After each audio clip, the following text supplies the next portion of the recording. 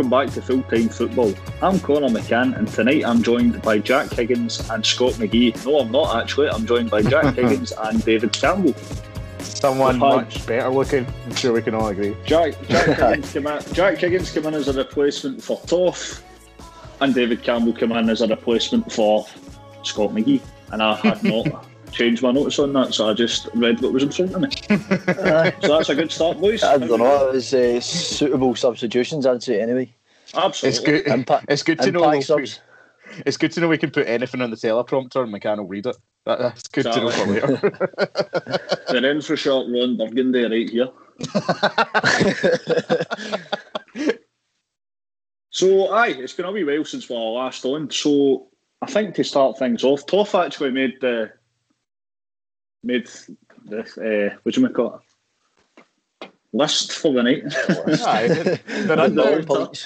The criteria. So I'm completely following his guidance here, but we'll wind the clock back approximately a fortnight and discuss the latest goings on at Kilmarnock.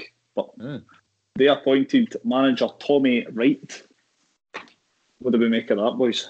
I was glad that we were going to talk about this because I'm jumping on, obviously, but I've actually had the pleasure of meeting Tommy. He's a really nice guy, really good coach as well.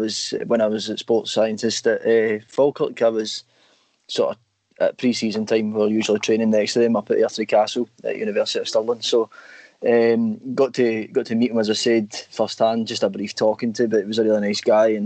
And obviously, me being an absolutely nobody as an assistant sports scientist at Falkirk, he still took time to talk to me and that. He was a nice guy that way. But as I said, on the other hand, I'm standing, about 11-a-side park away from him, and all you can hear is him screaming and shouting. And he usually is equipped with a whistle, so he's usually whistling. It's easy to find out where he is. But no, I think really good coach for what I could see, and I think Kelly will thrive under him. Actually, he's obviously got a decent senior career as a player, and also plenty of knowledge in the game now as a coach. And I think I think what he done at St Johnstone was tremendous. Actually, a lot of the time, for most of the time he was there. Obviously getting a cup final win, got a cup, got some silverware, Scottish Cup, aye. Aye, and I think maybe two out of all the seasons he was there, which was about 6 or 7, I think. He got a 2 or 3 top 6 positions. So he's pretty consistent manager, and I think he'll do well to get the best out of the Kilmarnock players, I think. Yeah. See, for a club like St Johnstone, his percentage, his stats are really impressive. He's got a 40% win, percentage at that club. Which you look at St Johnstone, where they came, they're not historically one of the sort of bigger clubs floating about. And his career trajectory has been good from them. His job before the St Johnstone assistant manager's job was at the Lisburn Distillery, of all places, a rich footballing history. Just you going through his Wikipedia. What do you expect me to rely on tonight, Jack? It's not fucking memory. But that is just looking at that's impressive stats for a St Johnstone manager. And you look at St Johnstone, their progress over the last 7 years that he's been there. They've always been there or thereabouts, performing consistently, and they've become a safe stay in the top flight. So, Kilmarnock going up there, I think maybe he can sort of turn their fortunes around a bit, give them more stability that they did have, a couple of seasons back. It could be something special, that pairing.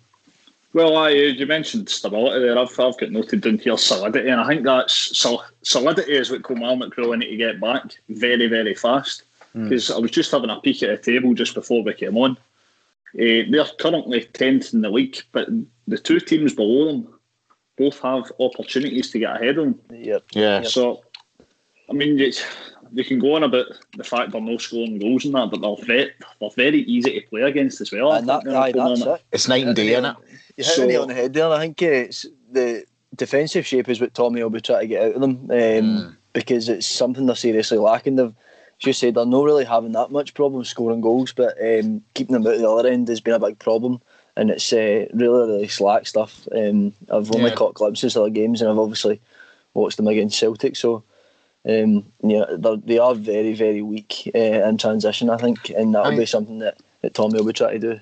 You look back to like 2018, like you wouldn't be saying that about Kilmarnock, you know what I mean? The shape and the structure that they had under Steve Clarke. Like anytime I heard, Celtic have got Kilmarnock this weekend, I was always a bit like, no, we're going to get beat, but like, is this going to be a draw? Tough to break down, definitely. Exactly. Definitely. You know what I mean? Particularly at Rugby Park, a very, very tough place to go to, which exactly you always expect, even to a degree before Steve Clarke was there. But I think.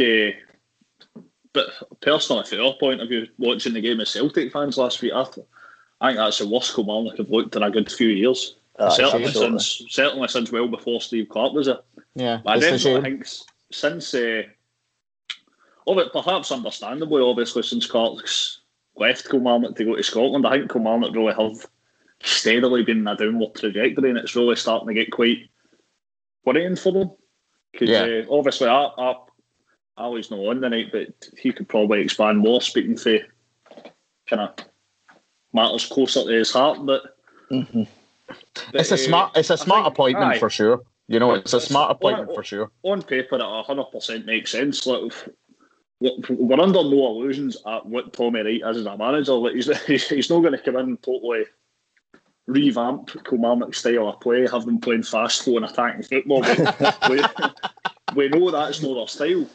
But with the players at his disposal, to make them hard to beat and a tricky customer, basically, is what he had at St Johnstone. Obviously, what he done at St Johnstone, he probably because he was there that long, he kind of forget just how good a job he actually done at St Johnstone. But that's a guy that had them in Europe. I think it was 3 or 4 times he had them in Europe. Obviously, had quite a memorable result against Rosenborg into the bargain. If you remember that, I think that was quite early on in his time. I do remember that, actually. But, I mean, listen, is it as high calibre an appointment as Clarke? Probably not. Obviously, with Clarke, the experience Clarke had before arriving at Kilmarnock, Clarke will probably have a better kind of pool of players. You look to the likes of the guys like Malundu and Aaron Tishboa that Clarke managed to get in at Kilmarnock. Players like that, I mean, typically probably wouldn't end up at Kilmarnock, and with no disrespect meant by that, but without a manager of the calibre of Stevie Clarke. Totally. No, you're right. And the thing you got to remember is the 2 players you mentioned there, for example, are players that they've still got a hold of now. And I think, although those 2 in particular might not be that much of use to them defensively. You know, Tommy Wright will be going in trying to get the defensive shape solid and make it hard to break down, but he will be relying on players like Kabamba and Shabola and that to obviously give them an outball, you know what I mean, give them something to work off of. And as I said, they've not actually really struggled that much to score, I don't think. I've not even looked at the goal difference really, but can I struggled more in the last, probably since the start of the year, but I tell you what, they're the second lowest, but in saying that, you've got Motherwell, Dundee United, St Mirren and all that have all scored similar. In fact, even Hibs have scored the same amount of goals. So I mean, they're not really struggling in the grand scheme of things to put them away, but certainly at the other end they are struggling. And as I said, I think that's what will be the mandate for Tommy. He'll be in, and this isn't new to him, you know, being that lower half of the table, because he is used to it with St Johnstone, and he's also used to getting out of it as well. And I think I don't think he's really had to fight for relegation, fight to stay up that often. But maybe only last season it was kind of flirted with at the start of the season. But even then they came out of it very well. I think they actually sneaked into the top 6. They might have done. Come the close of play. And make no mistake about this is a fight, because 10th kind of flatters them a bit, with Hamilton 2 games in hand, Ross County a game in hand. You know what I mean? Even the teams above them, like Motherwell and St Mirren, if you got to 7th, have got games on them as well. You know what I mean? Like, this is not a good position for them to be in. So fair play to him for going in and taking that job. You know what I mean? I must have offered them good money, because the position Kilmarnock are in, it doesn't look that appealing. You know what I mean? We really look at it. I mean, it's certainly a risk, because he's certainly not got long to make the impact, because 10 games for now, we'll know what fate Kilmarnock have at the end of the season. Yeah. But one more kind of interesting comparison, if you like, with Steve Clarke. Do you know they were born in the exact same day? No way. Do you think that's what they've looked at? They're like, we need him. Steve Clark in disguise. It's fate. We kind of interesting omen for any Kilmarnock fans there. Anyone ever so just one final Clark? question relating to Tommy Wright and Kilmarnock then. One option out a safe playoff or automatic relegation. Where will Kilmarnock be 10 games from now, do you reckon? The season finale. I'm going to hedge my bet and say safe. I think they'll finish 10th in the end. Like, this guy's, like you said, good manager. Like, look what he's done with St Johnstone. Like, they've become a safety club. You know what I mean? They've become that mid-table like stalwart in the SPFL, and I think he'll turn it around. You know what a new manager can do to boost teams.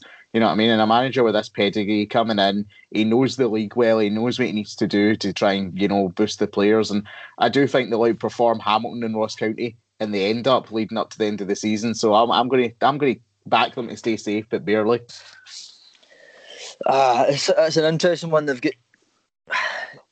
actually got a decent run of games to finish off the end of the season. I'm just having a look here, and they've got Dundee United at home, got a game against Ross County, Motherwell. These are beatable teams, especially for a club that's trying to stay up. Do you know what I mean? These are definitely games that can get points. The one to worry about is this month against Aberdeen. If they can get even a point out of that, then you're laughing really.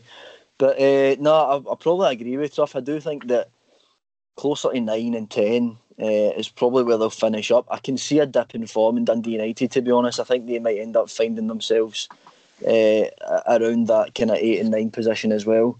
St Mirren as well. I'm not convinced that 6th and 7th place are by any means consolidated yet. So that's 6 down the way. I think there'll be a lot of changes for the next few games, and I think I would like to see Kelly just stay up and get to 9th or something. That would be good. I think for me, I would probably go along the same lines. I'm going to say safe, but by the skin of the teeth. I think it might be a similar story to what it actually is the now, with maybe Hamilton in the playoff place and Ross County done. Obviously, Ross County made a very good appointment for me. I'm a big Yogi Hughes fan. I just think in terms of playing personnel, I don't think they're the strongest. Yeah. In fact, I would go as far to say they're the weakest of the teams in the SPL at the moment. Again, it's smart for them appointing a manager who knows the league inside and out. You know what I mean? So that could be their benefit. That game, Kilmarnock and Ross County, that Jack was talking about, that'll be huge for this relegation. That'll be a huge game. Obviously, Tommy Wright's had 2 games since his appointment, 2 defeats, albeit one at Ibrox, but definitely Tommy Wright's next game will be massive. Kilmarnock really do need to start to get points on the board if they want to be an SPL team next season. Yeah, totally. And they've got, what is it, Saturday, they've got Aberdeen at Pittodrie. Not an easy one. Aberdeen's form's been pretty stinking lately, so it could be a point up for grabs. It could be a good opportunity for Kilmarnock to get some points on the board with the way Aberdeen have been playing. I think was it 5 games they've no scored in. So. True. So anyway, moving on to other matters, I think Toff's put this in just to kind of rub it in with me that I normally get predictions on, because the last podcast we done, I kind of slated Hibs' temperament and said about how they should be comfortably the 3rd best team in Scotland this year, and they're just no. But their recent form's been a massive improvement. It turns out they are comfortably the best team, the 3rd best team in Scotland at the moment. So they've absolutely smacked Eggert in my face. What do you make of Hibs' recent upsurge in form? I'll let Truff start off with this one. I mean, listen, historically big club, you know what I mean?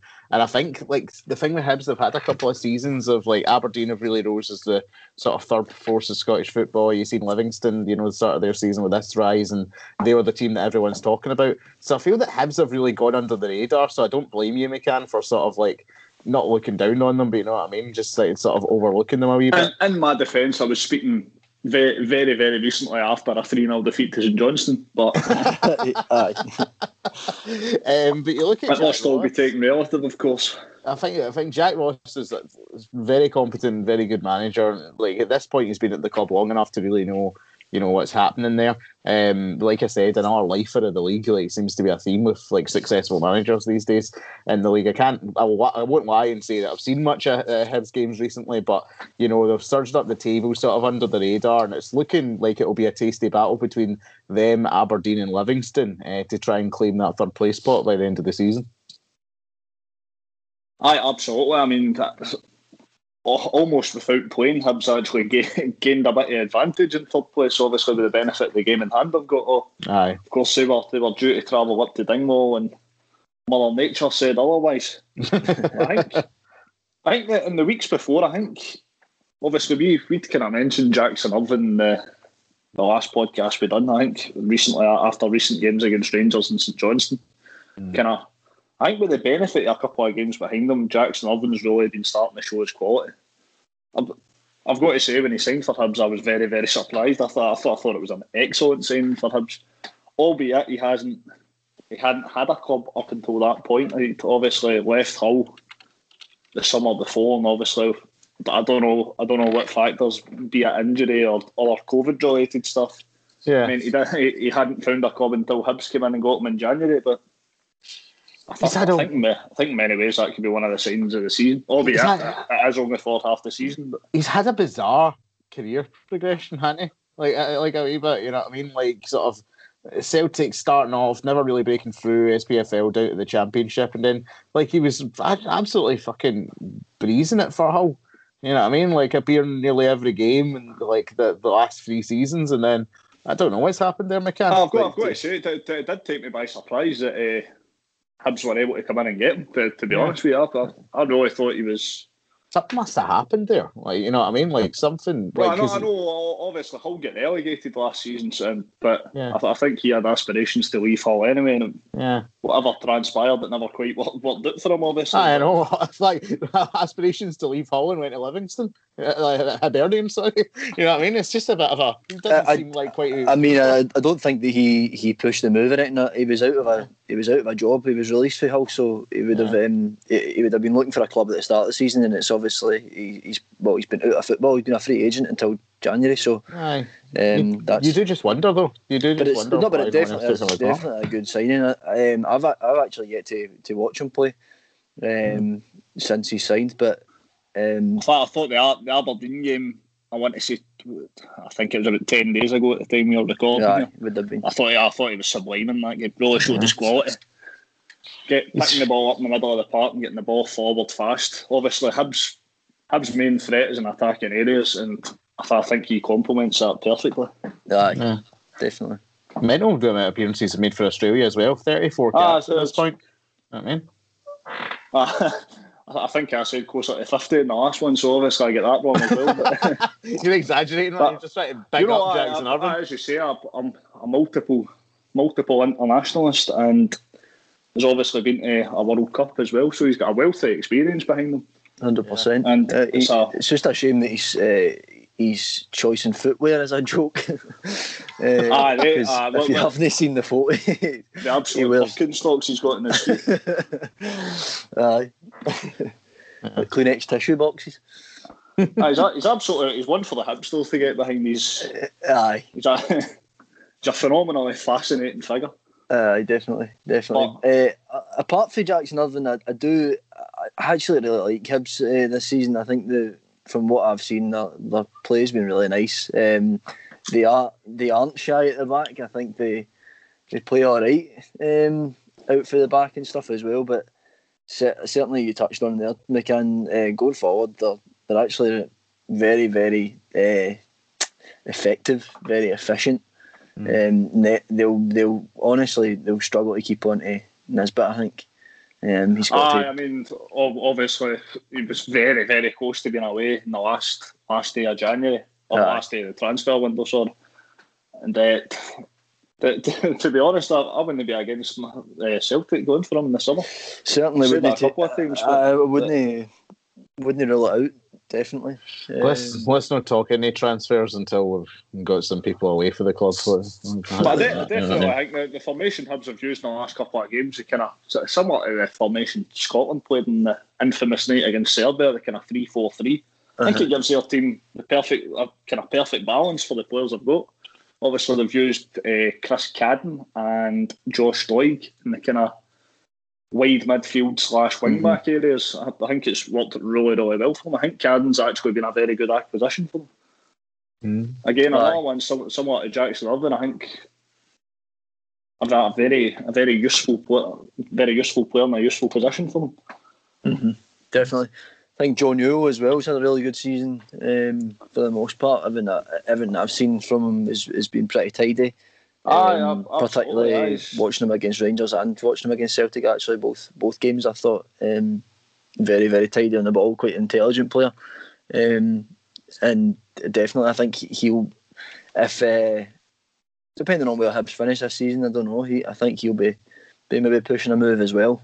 To be honest, with Hibs for all the positives this season, might find themselves having a bit of a rebuild for next season already, given the fact that they've got so much young talent. That's I say young. I mean, Joe Newell, I'm pretty sure is like 27 or something. But just in that sort of mid phase between hitting your prime years, you've obviously got Nisbet, who's fairly young, and Deutsch, who's fairly young. So these two players that I know for a fact are on people's radars. They might be on their way out. I mean, definitely. You mentioned Joe Newell there. I completely agree with what you said about him. I think any time I've seen him, he's very, very good on the ball. Maybe his range of passing that slightly lets him down in terms of that's maybe why he's not at the next game level for where he could be. But I think on the ball he's very, very tidy.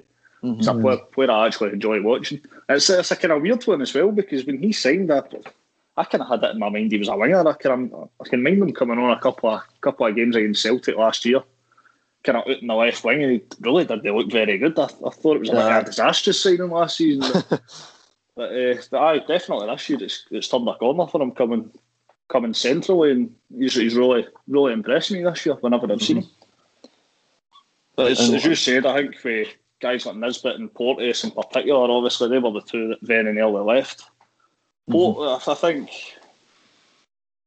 both of them can still learn a wee bit of Hibs yet before moving on. I think it will do both of their careers a bit of good to stay with Hibs at least until the end of the season to develop their careers, particularly with Porteous.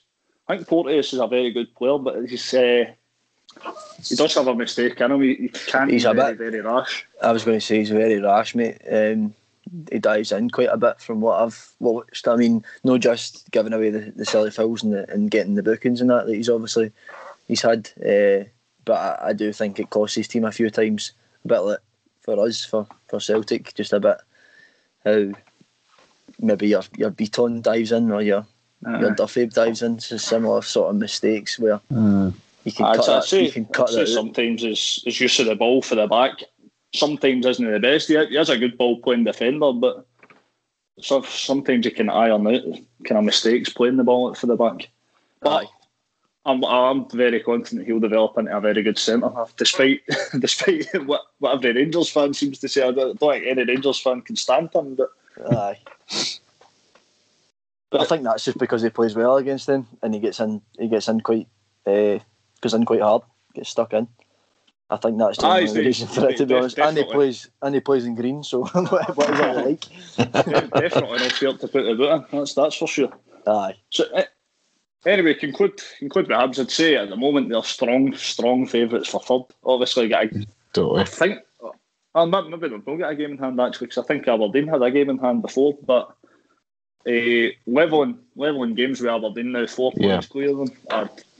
I'd say it's looking quite good for them at the moment. Yeah, definitely. Yeah, it's looking sitting pretty there. So anyway, on to Celtic. Yeah. And the soap opera goes on. Obviously, I thought I was going to be talking to Toff and Scott McGee tonight, so I thought I was going to get laughed at. I thought I was going to get laughed at considerably more, but at least I'm talking to two folk that will indeed feel my pain, as I thought. Yeah.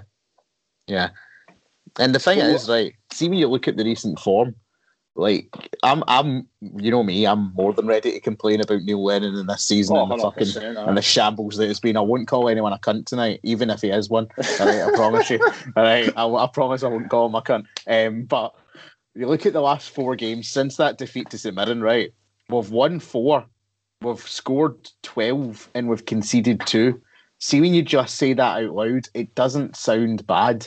But see, when you look back, it sounds pretty good to be honest. It sounds brilliant. It sounds But great, see, you need to take it in context, because you look at the game against St Johnstone, you know what I mean, and it's so inconsistent. It's mistakes at the back. It looks as though we're going to concede another goal at points, and we're not going to leave there with the 3 points. The same to an extent in the game against Motherwell and all. And I think that's the frustration with Celtic fans, that they're going to turn around and say, "Oh, look at the run of form we've been on. It's been brilliant," but you can still see the cracks there. You can still see the same problems that haven't really been addressed all season. Still watching the team for 90 minutes, and if you're turning it on for 3 minutes and playing shaky as fuck football for the rest of the time, then it doesn't constitute a good run of form. It's not about form; it's results, really. Yes, it's a good run of results, but have you seen how we've been playing? And that for me is still the issue. I mean, it's now just it's. Back in December, it was too little, too late, and now it's so far gone that we're so far past the line. It's so far past it that it's seriously difficult to get enthusiastic about watching the game. Yeah. You know, I want to go watch my team play, and I want to see them succeed, and obviously want to see them win games. But see, even if they're winning games, but putting me through 90 minutes of absolute fucking absolute torture, like Chinese water torture. That's what it's like. Fucking and I can only just excuse it enough to stick on the telly and watch the game now. But I'll not say too much more, because I'll end up starting greeting like McCann. Well, that's. I mean, obviously, I've had a few folks say to me that they enjoyed my wee episode that I had in the last podcast. It spiked ratings, I'll tell you that. I'll do it again. But, I mean, I completely echo what you have said. I mean, try to kind of take the last. I think I worked out that there's been 5 games maybe since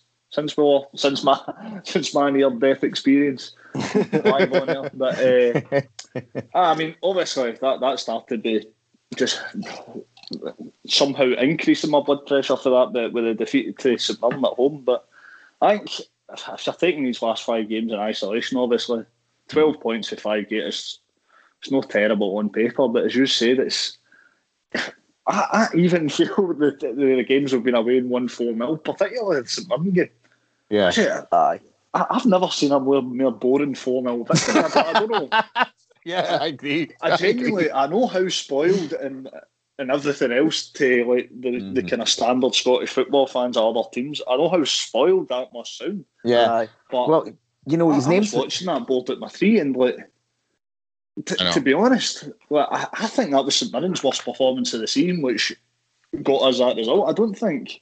Yeah, I think Celtic weren't very good at all. Like, obviously, I think they had one shot on target, which they obviously scored from a beautiful goal for Tom Rogic, which we know he is capable of. But until Celtic got the penalty, which, to be honest, I thought was very soft, it was just such a lifeless game, I thought. And we benefited for St Mirren not playing well, in my opinion. Yeah. I think you could say the same for Kilmarnock. Like, Kilmarnock, I thought, were dreadful that night. Not that Celtic were bad at it, but it's just maybe the 4-0s were a wee bit too much cost for me. But I mean, it's relative. You can't complain too much at winning 2 games 4-0. Do you know who's without sounding ridiculously spoiled? His name's on the docket, and I'm glad that he was going to be brought up. Right? You know who's indicative of this, like, sort of juxtaposition between what's going on here? It's Odsonne Edouard. You look at the weekend, two goals. On his top put in his notes, Edouard. just noticed that. See, if you're just looking at the stats, right? If you're just looking, Odsonne Edouard 2 goals, right? Oh, he wins the Celtic game. That's fantastic. He must be playing brilliant. I don't think that's the case. I really don't. He's this whole season, he has been at his worst. He's been like, and no isolating him. Like, the whole team has been absolutely pants, as we know. But his touch has been absolutely non-existent. What's less than non-existent? His touch has been a fucking, spring, like in his boot. You know what I mean? It's been absolutely fucking horrible. I mean, I'd be inclined to disagree with you in a way. I mean, I think Edouard's form the last kind of 4 or 5 games of kind of got Celtic points and maybe didn't deserve. See, I don't. Motherwell, they could have very easily dropped points for me. He played well for 60 minutes, but if you can only last 60 minutes in a game, in the last 30 you're puffing, that's not good enough for me. Well, exactly. But, that's the issue that I have with him. But for me, Edouard's kind of.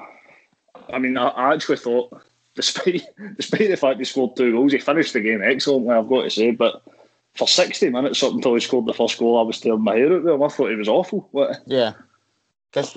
I'm sort of somewhere in between. I wouldn't say. So if you seem to think that he's been pretty consistently bad, I think there is huge spells of the game where he just doesn't look himself. Doesn't look interested. His touch is. Do you know what? That's the thing, though.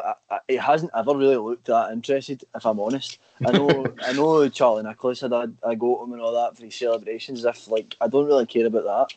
But let's be honest, he's not exactly the kind of guy that you look at and he I don't know, he exudes excitement.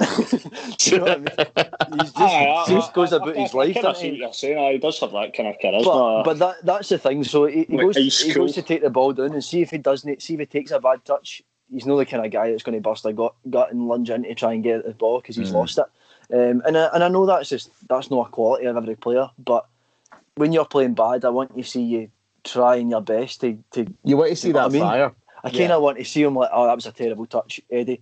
To yourself, do you know what I mean? Eddie, slap himself in the face. Just instead of he kind of consigns himself to the fact, or concedes to the fact that when he's took a bad touch and the defender's away with it, he's already, he's on his heels again, and he's waiting for the next chance as if it's just going to come to him. I'd like to see a wee bit more from him that way. Just it. But I do think what McCann said is also very relevant. He has got us out of jail a couple of times, and we have relied on him in past, probably last season and stuff as well. But I wouldn't say we've relied on him this season, particularly as you said, McCann, in the last few weeks. I think he's just got that ability to turn it on when it really matters. Yeah, I think that's what really puts him above. And puts him in a class above a lot of players in this league, and what will eventually probably be his making and get him a move, because he can look absolutely horrid for 60 minutes a game, but then score a double, and then I think he really, really, really, really needs confidence in a game early doors before he can really turn it on. See after he scored the 2 goals, he was just tearing everybody apart, and his touch was on point, everything was fine, link up play was nice. I think he really needs a goal or two, preferably earlier in a game, and then you'll see the best out of him. If it's a pure struggling game, if we're 0-0 up to 70 minutes, you're not going to get much out of him. Yeah, you're going to struggle. I think it comes down to my philosophy of what I want in a player. I've been absolutely slagged rotten in the past for pure fancy and Ryan Christie, which isn't untrue, you know what I mean? But the reason I'm more forgiving of him than other Celtic players is it's the opposite of Edouard. If Ryan Christie is to give the ball away, he's right there chasing it back, chasing it down, doing his best and putting that effort in. And that's the type of player I want to see on the park. And I understand that Edouard has all the natural ability in the world. You know what I mean? He has all the tools. If you could build a football from the ground up, it'd be Odsonne Edouard. But sometimes that isn't enough. And when he leaves Celtic, like you say, Jack, when he gets that move, that's not going to fly at a bigger level than the SPFL. Yeah. You know what I mean? He can maybe afford to coast it here. And as much as I love Scottish football, there are fucking Tuesday night at Hamilton, he might be able to coast it a wee bit. We kind of just lie ourselves about that, you know what I mean? But if he does get a move elsewhere, he can't be caught doing that, and I think he will get found out later in his career if this keeps up. It's funny you actually mentioned Ryan Christie. I thought Ryan Christie's another one in recent games that I have been, not even recent games, but more or less all season. At times I have been tearing my hair out with Ryan Christie. I just think for the quality of player he's shown he is in the last couple of years, I think he's really not got anywhere near the level he can do this season. I think he's been really quite poor in large parts of the season. I think he's lost faith in his teammates. It's another one. He seemed to turn the screw again Saturday because for Edouard's first goal was a lovely assist. Aye. Second goal, lovely dummy to play in Greg Taylor to obviously play it across the last 2 games, because he obviously didn't start in the game prior to that. But I thought it was a big difference when he came on. I thought I'd actually agree with you. I for the St Mirren game, I forgot he actually didn't start that game when you mentioned that. I was thinking to myself even before the St Johnstone game, like after the St Mirren game, like I wouldn't mind Ryan Christie coming off the bench like on a permanent, because I think he's got that hunger and desire a wee bit like what Truffles was saying there. He is a player that I admire for that as well. He's the first person that if he loses a ball and it's 60-40 to the other player, he's still going to make a tackle for it. And I know he picks up quite a lot of bookings that way and gives fouls, but they're never silly fouls in the edge of your box. And usually he's busting a gut in the opponent's half, so he can get away with getting the wee foul every now and then, and that's what I want to see. It's that hunger and that passion. But what I was going to say was, I think coming off the bench, he probably gets a bit disheartened that he's not starting. And then he's got a point to prove when he comes off the bench. Totally. I think he had too long a run the team, Christie, because he was, Neil's golden child after Hayes left, and obviously Forrest being out injured as well. So these players, he's the third favourite, and now he's next in line. I think just taking him out the team for a wee brief spell. It's literally been one or two games that he was out in the starting lineup, but I think it's reinstalled a bit of passion in him that. He's got a point to prove and he's got a position to fight for now. He's not just going to start either centre mid or even as a striker just because Neil likes him. Do you know what I mean? I disagree with something you said there, Higgins, about like the idea that Ryan Christie got complacent, because I don't want to come off as a Ryan Christie apologist. Like, I can recognise all his weaknesses in his game, but you look at the type of player he is, like, for better or worse, he's the type of player who's kind of impatient and tries to make things happen, and that was fine when he was playing in a Celtic midfield that was actually dynamic, like under Brendan Rodgers. Everyone else was making moves, like getting in the right positions, doing all this. But let's be honest, look at the people he's been in that park with, like this season. They've not exactly showered themselves in glory. Like Callum McGregor, I don't think has been at the races whatsoever. And Champ when he was here looked like if Edward looked like he had no passion, and Champ looked like he just wanted to be in a different fucking planet, half the world away. I mean that's another point. Sorry to interrupt you, Truffles, but I don't know if you've picked up on what Neil Lennon said just as Cham departed last week. He said that he'd been wanting at the door for between 18 months to 2 years. For me, I think that's absolutely baffling. I mean, You can actually link it back. I mean, look, let's say the big games in particular, because we used to see in Cham's I certainly did used to see in Cham's a big game player, like Champions League away to Anderlecht, multiple Rolls Royce performances against Rangers in the first couple of years he was here. But you look kind of 18 months to 2 years ago. Obviously the Lazio moment's one of the best moments I've ever had in a football ground like that. That's just standalone.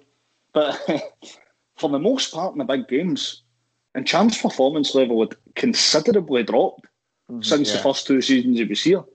I mean, when players don't want to be here, they're not given that extra 10-15%. So, I mean, it absolutely baffles me that keep these guys around. Because they had offers in for N'Cham. You know what I mean? It wasn't as if there was nothing in there for N'Cham. There was no interest. Like, there was definitely, if I remember back, teams always floating about him. Mm-hmm. You know what I mean? So I do not understand that. I don't understand that attitude either, McCann. And just to finish off the point I was making earlier, like if you're playing with players like N'Cham who don't want to be there, of course Ryan Christie is going to get impatient. He's going to do rash things like kick the ball over the bar for fucking 40 yards away. You know what I mean? Like I do sympathise with him for that. You know what I'm saying? Aye, sorry. Aye, what happened there? Did you fall asleep? I didn't know if you were finished speaking. Aye. Anyway, going back to the kind of point on Cham and whoever else, it's a kind of infamous interview of the season that came after Ferencváros saying, I've got players who don't want to be here. That's effectively what Neil Lennon said. Yeah, no, and that. See, to be honest, when he did say that, that was initially my mind went, okay, and Cham. Possibly. I'm thinking possibly Edward. Point you were alone in that at all. I think Cham was certainly the first player that came to my mind. You could tell by Cham's body language he wasn't overly happy at Celtic. But again, I hope this doesn't come across like I'm picking them out or like picking on them. But Edward and Cham, I think both whether it's cultural, whether it's because of their I don't know, their space or their position in the squad hierarchy. I don't know, but both of them for me didn't really have the same desire. Didn't, even when you think of Moussa Dembele, for example, Dembele loves Celtic. They're similar countrymen, but he had serious passion for the club and love for the fans and all that. And I'm not saying that they don't have it. It's just less evident. It's very hidden, if anything. And with Ntcham, I think it became too far gone where he was actually pretending that he was enjoying himself. It was very evident to the players, the other players, the fans, and of course the manager who outed him, which I thought was completely wrong anyway. But listen, see by outing him though, I know I'm about to get fucking rant mode here, you know what I mean? But that's what annoys me most, because we're talking about Tommy Wright could come in as a boss and lift his spirits like Kilmarnock, turn their season around. We've talked about like what a new manager can do for a team. Neil Lennon, if he doesn't think that he has a major part to play in the cultural behind-the-scenes downturn of not only the function of the club but of the morale of the team, then he is absolutely kidding himself. Like, is it a coincidence that he's wanted to leave for between 18 months and 2 years, Neil? I completely agree. You took over the job. You know what I mean? Like, I don't know why he's wanted to leave for the last 2 years. Maybe it's because of you. Maybe it's because of you. Truffles, I don't know what's happening to me then. I'm finding myself agreeing with you quite a lot. No, but it's the case. I don't know if that episode I had in the last podcast we done has really had a bad turn on me, because I found myself agreeing with a good few of your points in it. I'm just saying, like, honest to God, like, it baffles me the amount of this lack of self-awareness. See, actually, I'm kind of cautious of staying on the Celtic thing for too long, because we can. Yeah. We can rant all night. We can get lost in it all night. But aye. I'm just going to kind of, the thing you said about the kind of 18 months to 2 years, obviously, that's kind of when Rodgers left and Lennon came in, that kind of rough time period. I don't know. I was listening to, it was only a 20-minute podcast. It was what was the podcast called again? Glasgow is Green podcast, and they had Jack Aitchison on.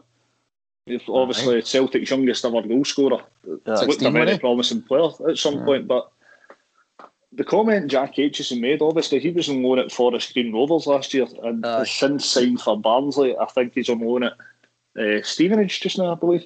Fair play, I hope he does well. No, but ironically, as you said that, it came to my mind, because that was his exact words on that podcast, was he was looking to get out for between 18 months and 2 years, which kind of tells me that the pathway into the first team for these guys is just non-existent under Lennon. It shows you it just shows you how much the club turned. Like the day Neil Lennon came in was the day the music died. You know what I mean? And everything just completely fucking changed. And we said it. We looked at each other. McCann, I looked you dead in the eye that day in Malone's, and you were crying over the treble, right? You were happy, right? But you knew deep down, as soon as people started reading the tweets that Lennon was coming in, you knew in your heart and your soul the way it was going. You know what I mean? I mean, you just had to look around and speak to folk that day. I mean, obviously, I wasn't lucky enough to get a ticket that day, so as you say, we watched it in Mullins, but the kind of reaction was kind of synonymous right the way through the place. I don't think anybody was ecstatic finding out the news that Neil Lennon had been appointed to Jordan Schiller. It deflated the room for a bit. Just to come very, very, very quickly on our last point on Celtic, I don't know if you've seen the kind of...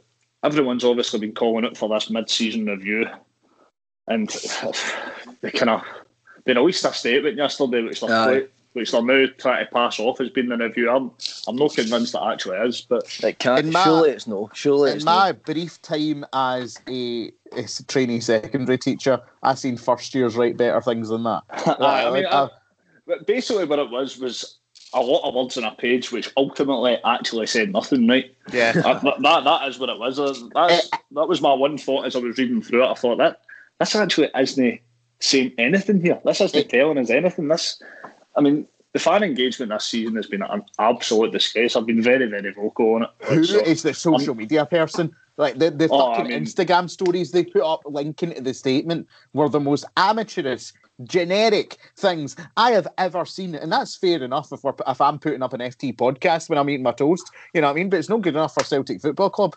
You know what I'm saying? I'm not even going to get started in that again. But they mentioned something in that which was about not wanting to make rash decisions that they may later come to regret. How much more rash a decision can you get than appointing somebody in a shower 30 minutes after a game? Fucking. I mean, they totally contradict that. I mean, Celtic are the Grand Masters of contradicting themselves. We've known that for long enough. But how much more contradictory can you get? No comment. Because there's no much more. I think we should can it on it, to be honest.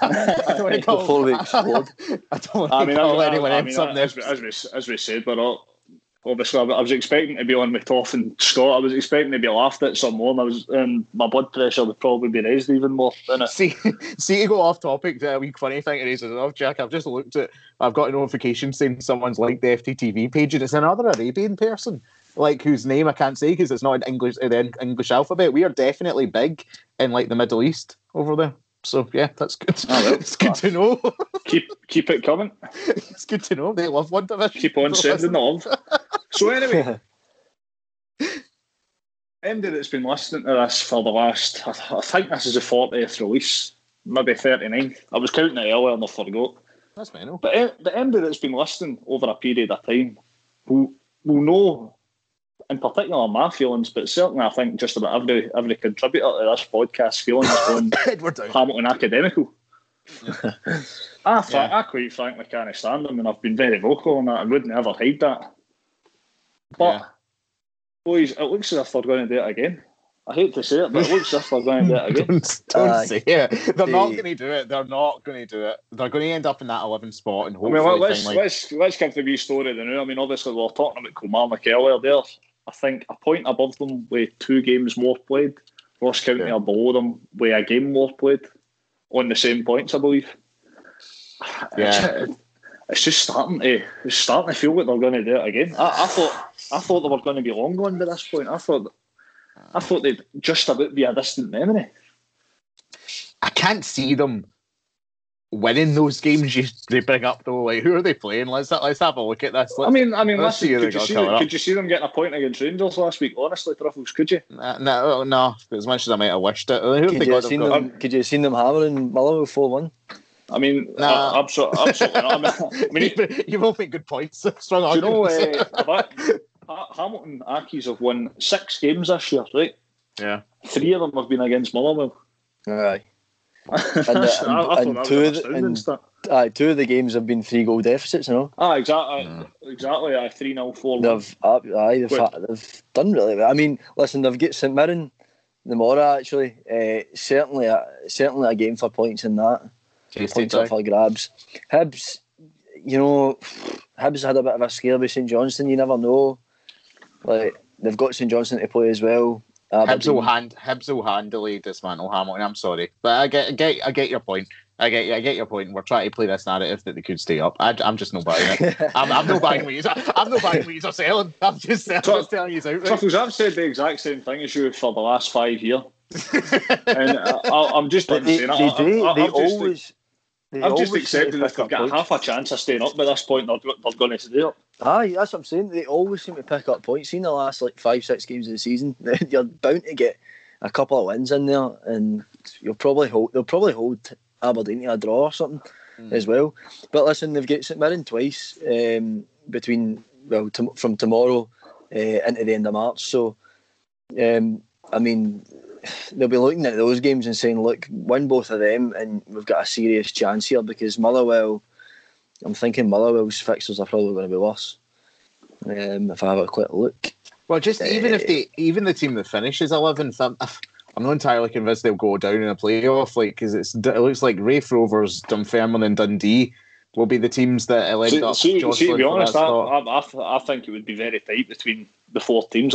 Dundee have started picking up a bit of form. They've recently signed Jason Cummins, obviously. It's a bit of a shrewd bit of business, I think, particularly for the Scottish Championship. Games in hands. Hearts have ran away with that league this year, man. Let's be honest, you're expecting Hearts to absolutely trounce that league.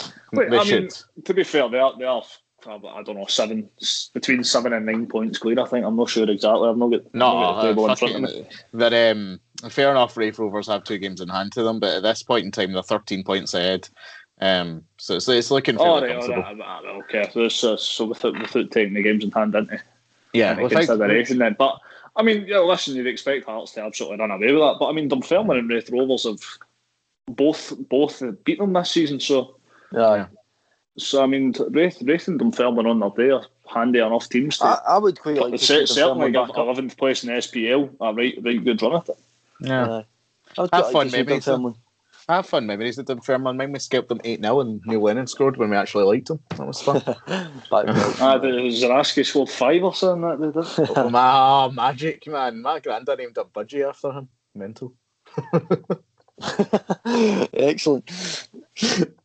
So anyway, I don't know how we got into Magic Zaraski if you thought about Hamilton, but that's what happens. I've kind of got down here.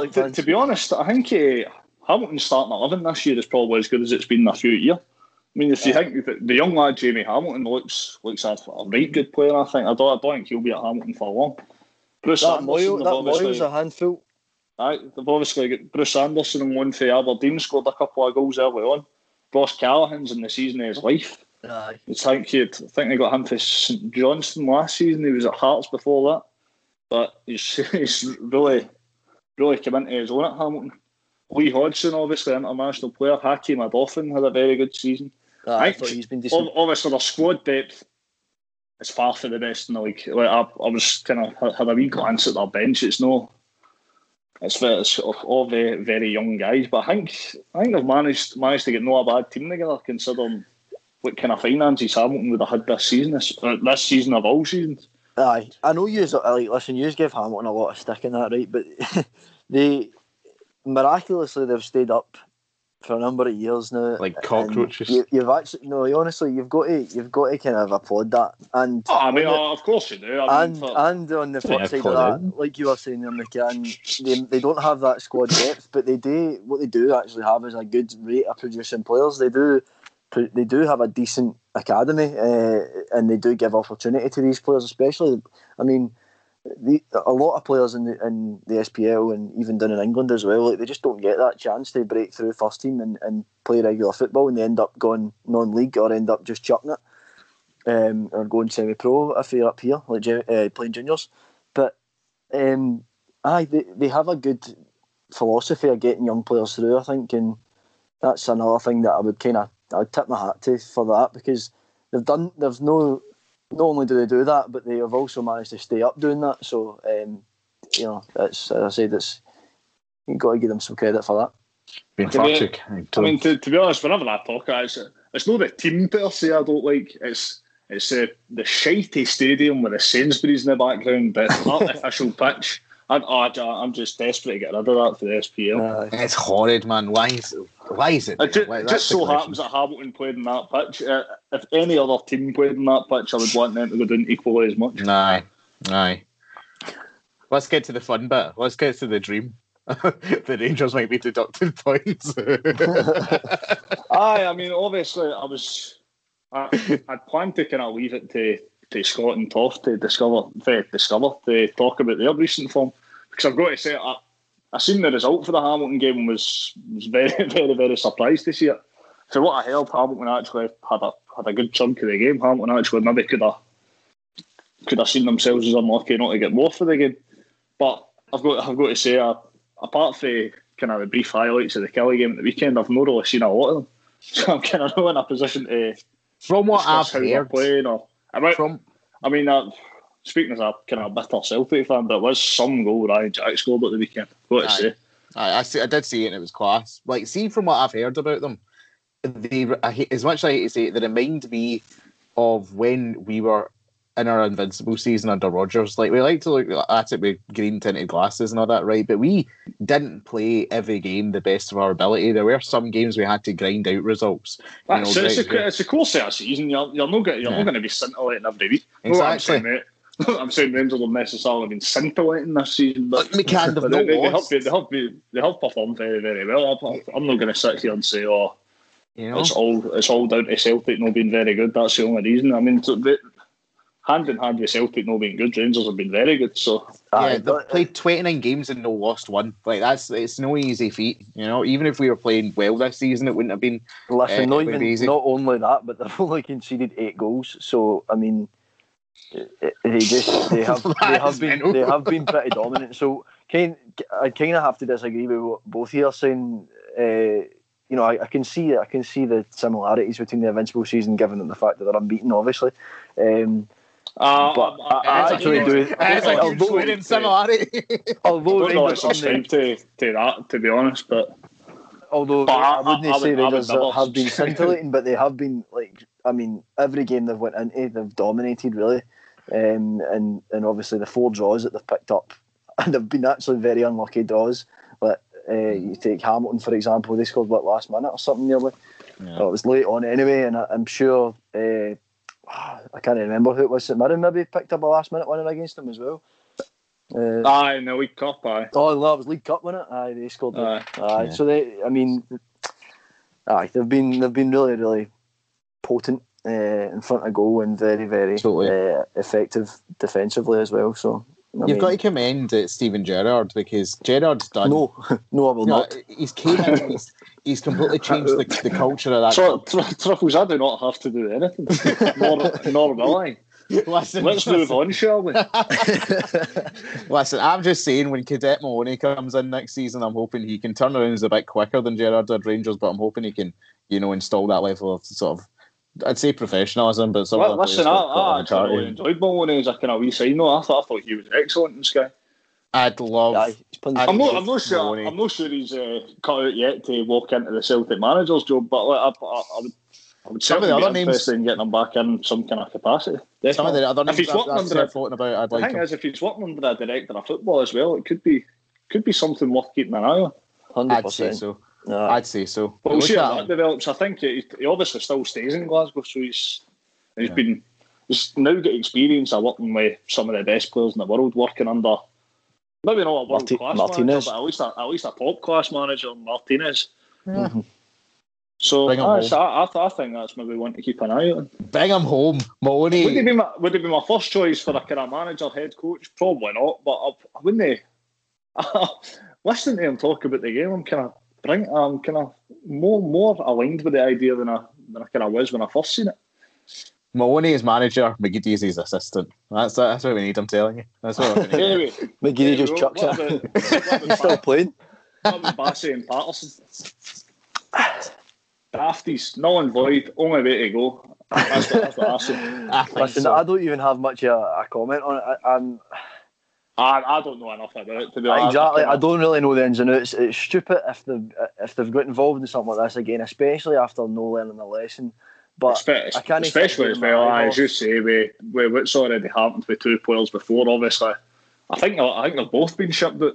I know Jones is at Sunderland. I'm pretty sure Edmondson went somewhere as well. Maybe Derby, I want to say. Aye. But they'll be happy. They'll be happy. Seeing what's happened today, especially two guys right at the start of their careers. I mean, they've already got all the privileges in the world of football. The privileged position they're in, the opportunity they've got, and beggars belief making a decision like that. Yeah. So, I would definitely say that should be the red card for Scottish football, and we shouldn't see a game again. It's obviously just totally. Rangers not learning a lesson. These football players, Rangers have ruined it. The league should absolutely be scrapped. That's the only thing I've got to say on it. Do it for themselves, Not biased at all. I would love it to happen. I would find that absolutely hilarious, but I mean, it's just not gonna happen. It would be disgusting. I think for the first time in my life, awful. I would genuinely feel a bit of guilt, towards Rangers. So I'm a man without shame, Jack. I'd rub it in their face. I would feel absolutely zero guilt. I'd be flying the flag. Here we go, 10 in a row. So anyway, Rangers play Antwerp on Thursday in a competition called the Europa League. Remember we used to win that? Aye. Europe's not even a thing anymore. So anyway, I mean, I was kind of, again, I was going to give the floor to the other to kind of talk about how confident they were about getting a result in that.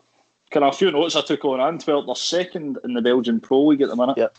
after a spell of decent form up until the last two games, a 3-1 defeat away at runaway leaders Club Brugge, and a one each draw at fellow Europa League competitors Standard Liège.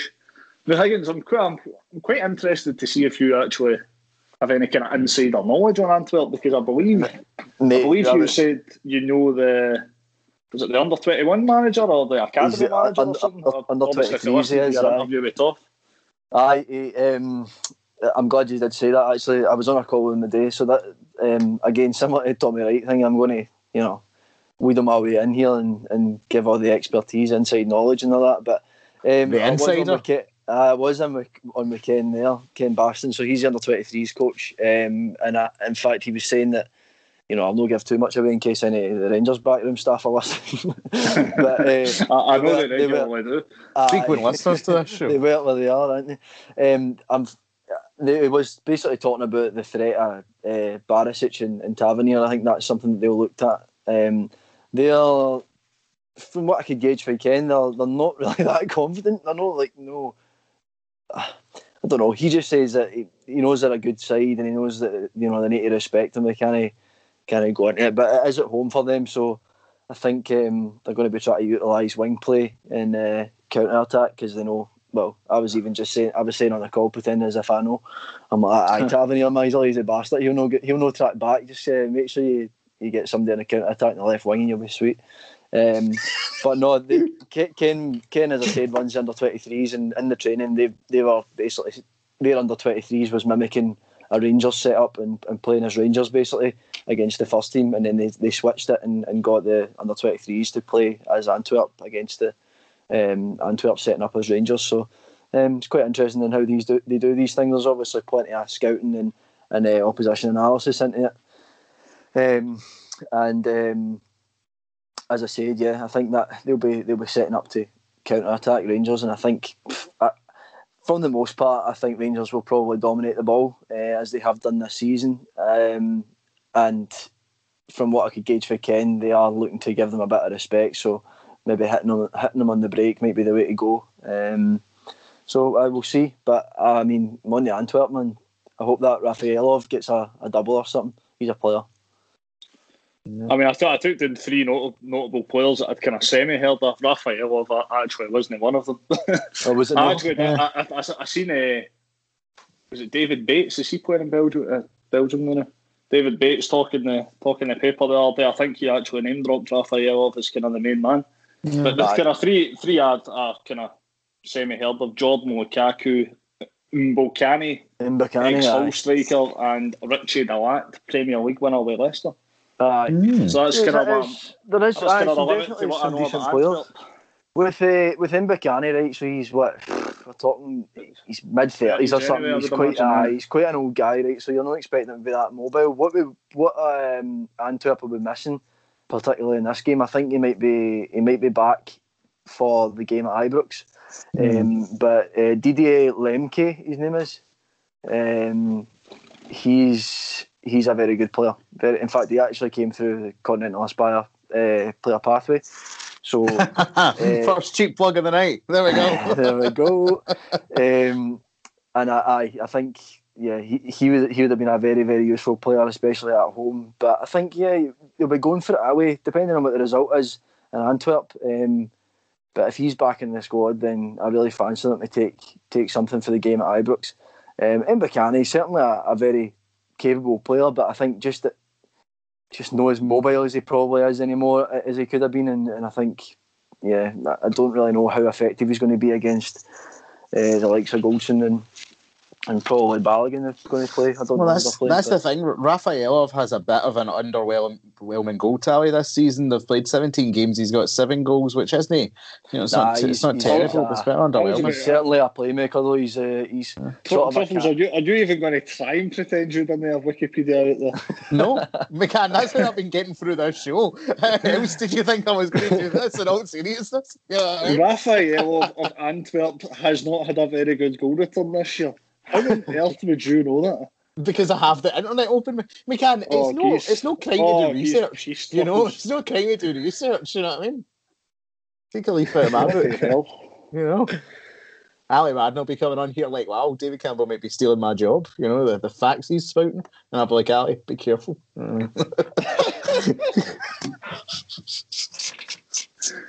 Oh, Jesus. They like to have fun, don't they? Oh, it's a good laugh.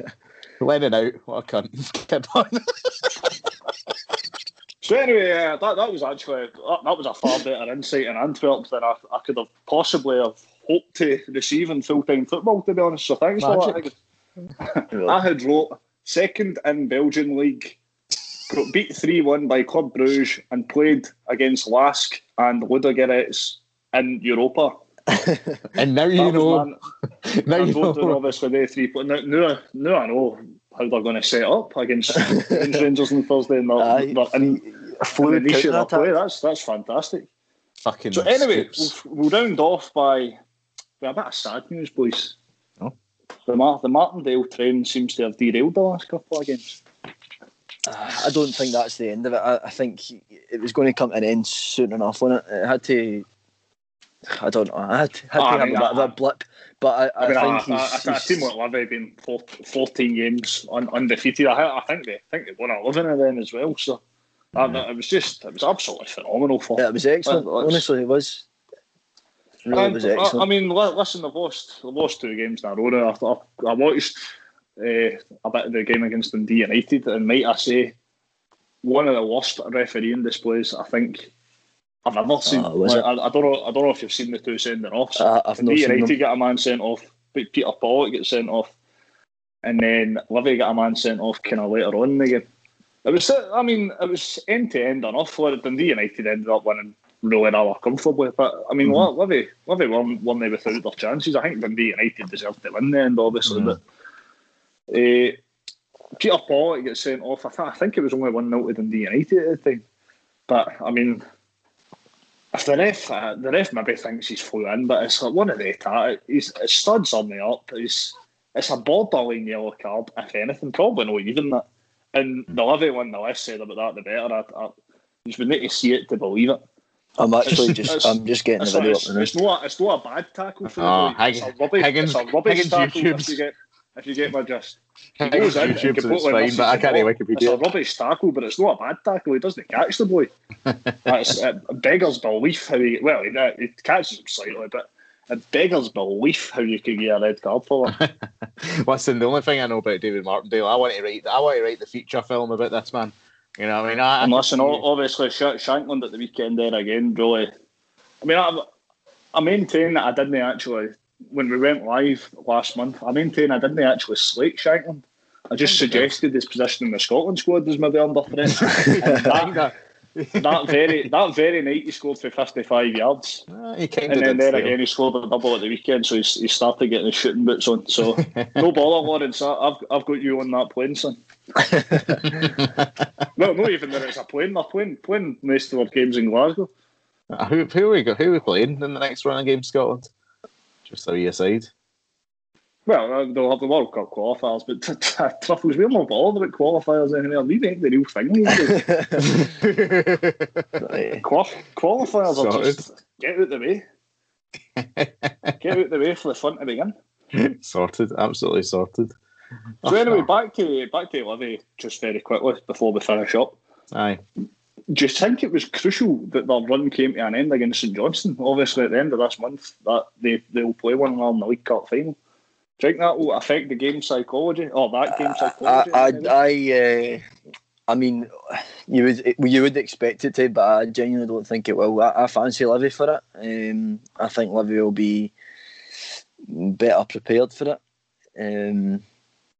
And I didn't watch the game. 2-1 though. 2-1 for me suggests that it wasn't a runaway victory for St Johnstone. I watched the highlight. What does St Johnstone kind of merited their victory? I think Livy will have obviously played far better than that in recent months. But you take the Dundee United game with Livy, and obviously it was a bit of a trouncing, but plenty of controversy with the refereeing decisions and stuff. And then to be fair, I thought 3-0 definitely didn't merit Doesn't merit being the final scoreline, obviously. I think getting into the League Cup final, Livy will be well better prepared.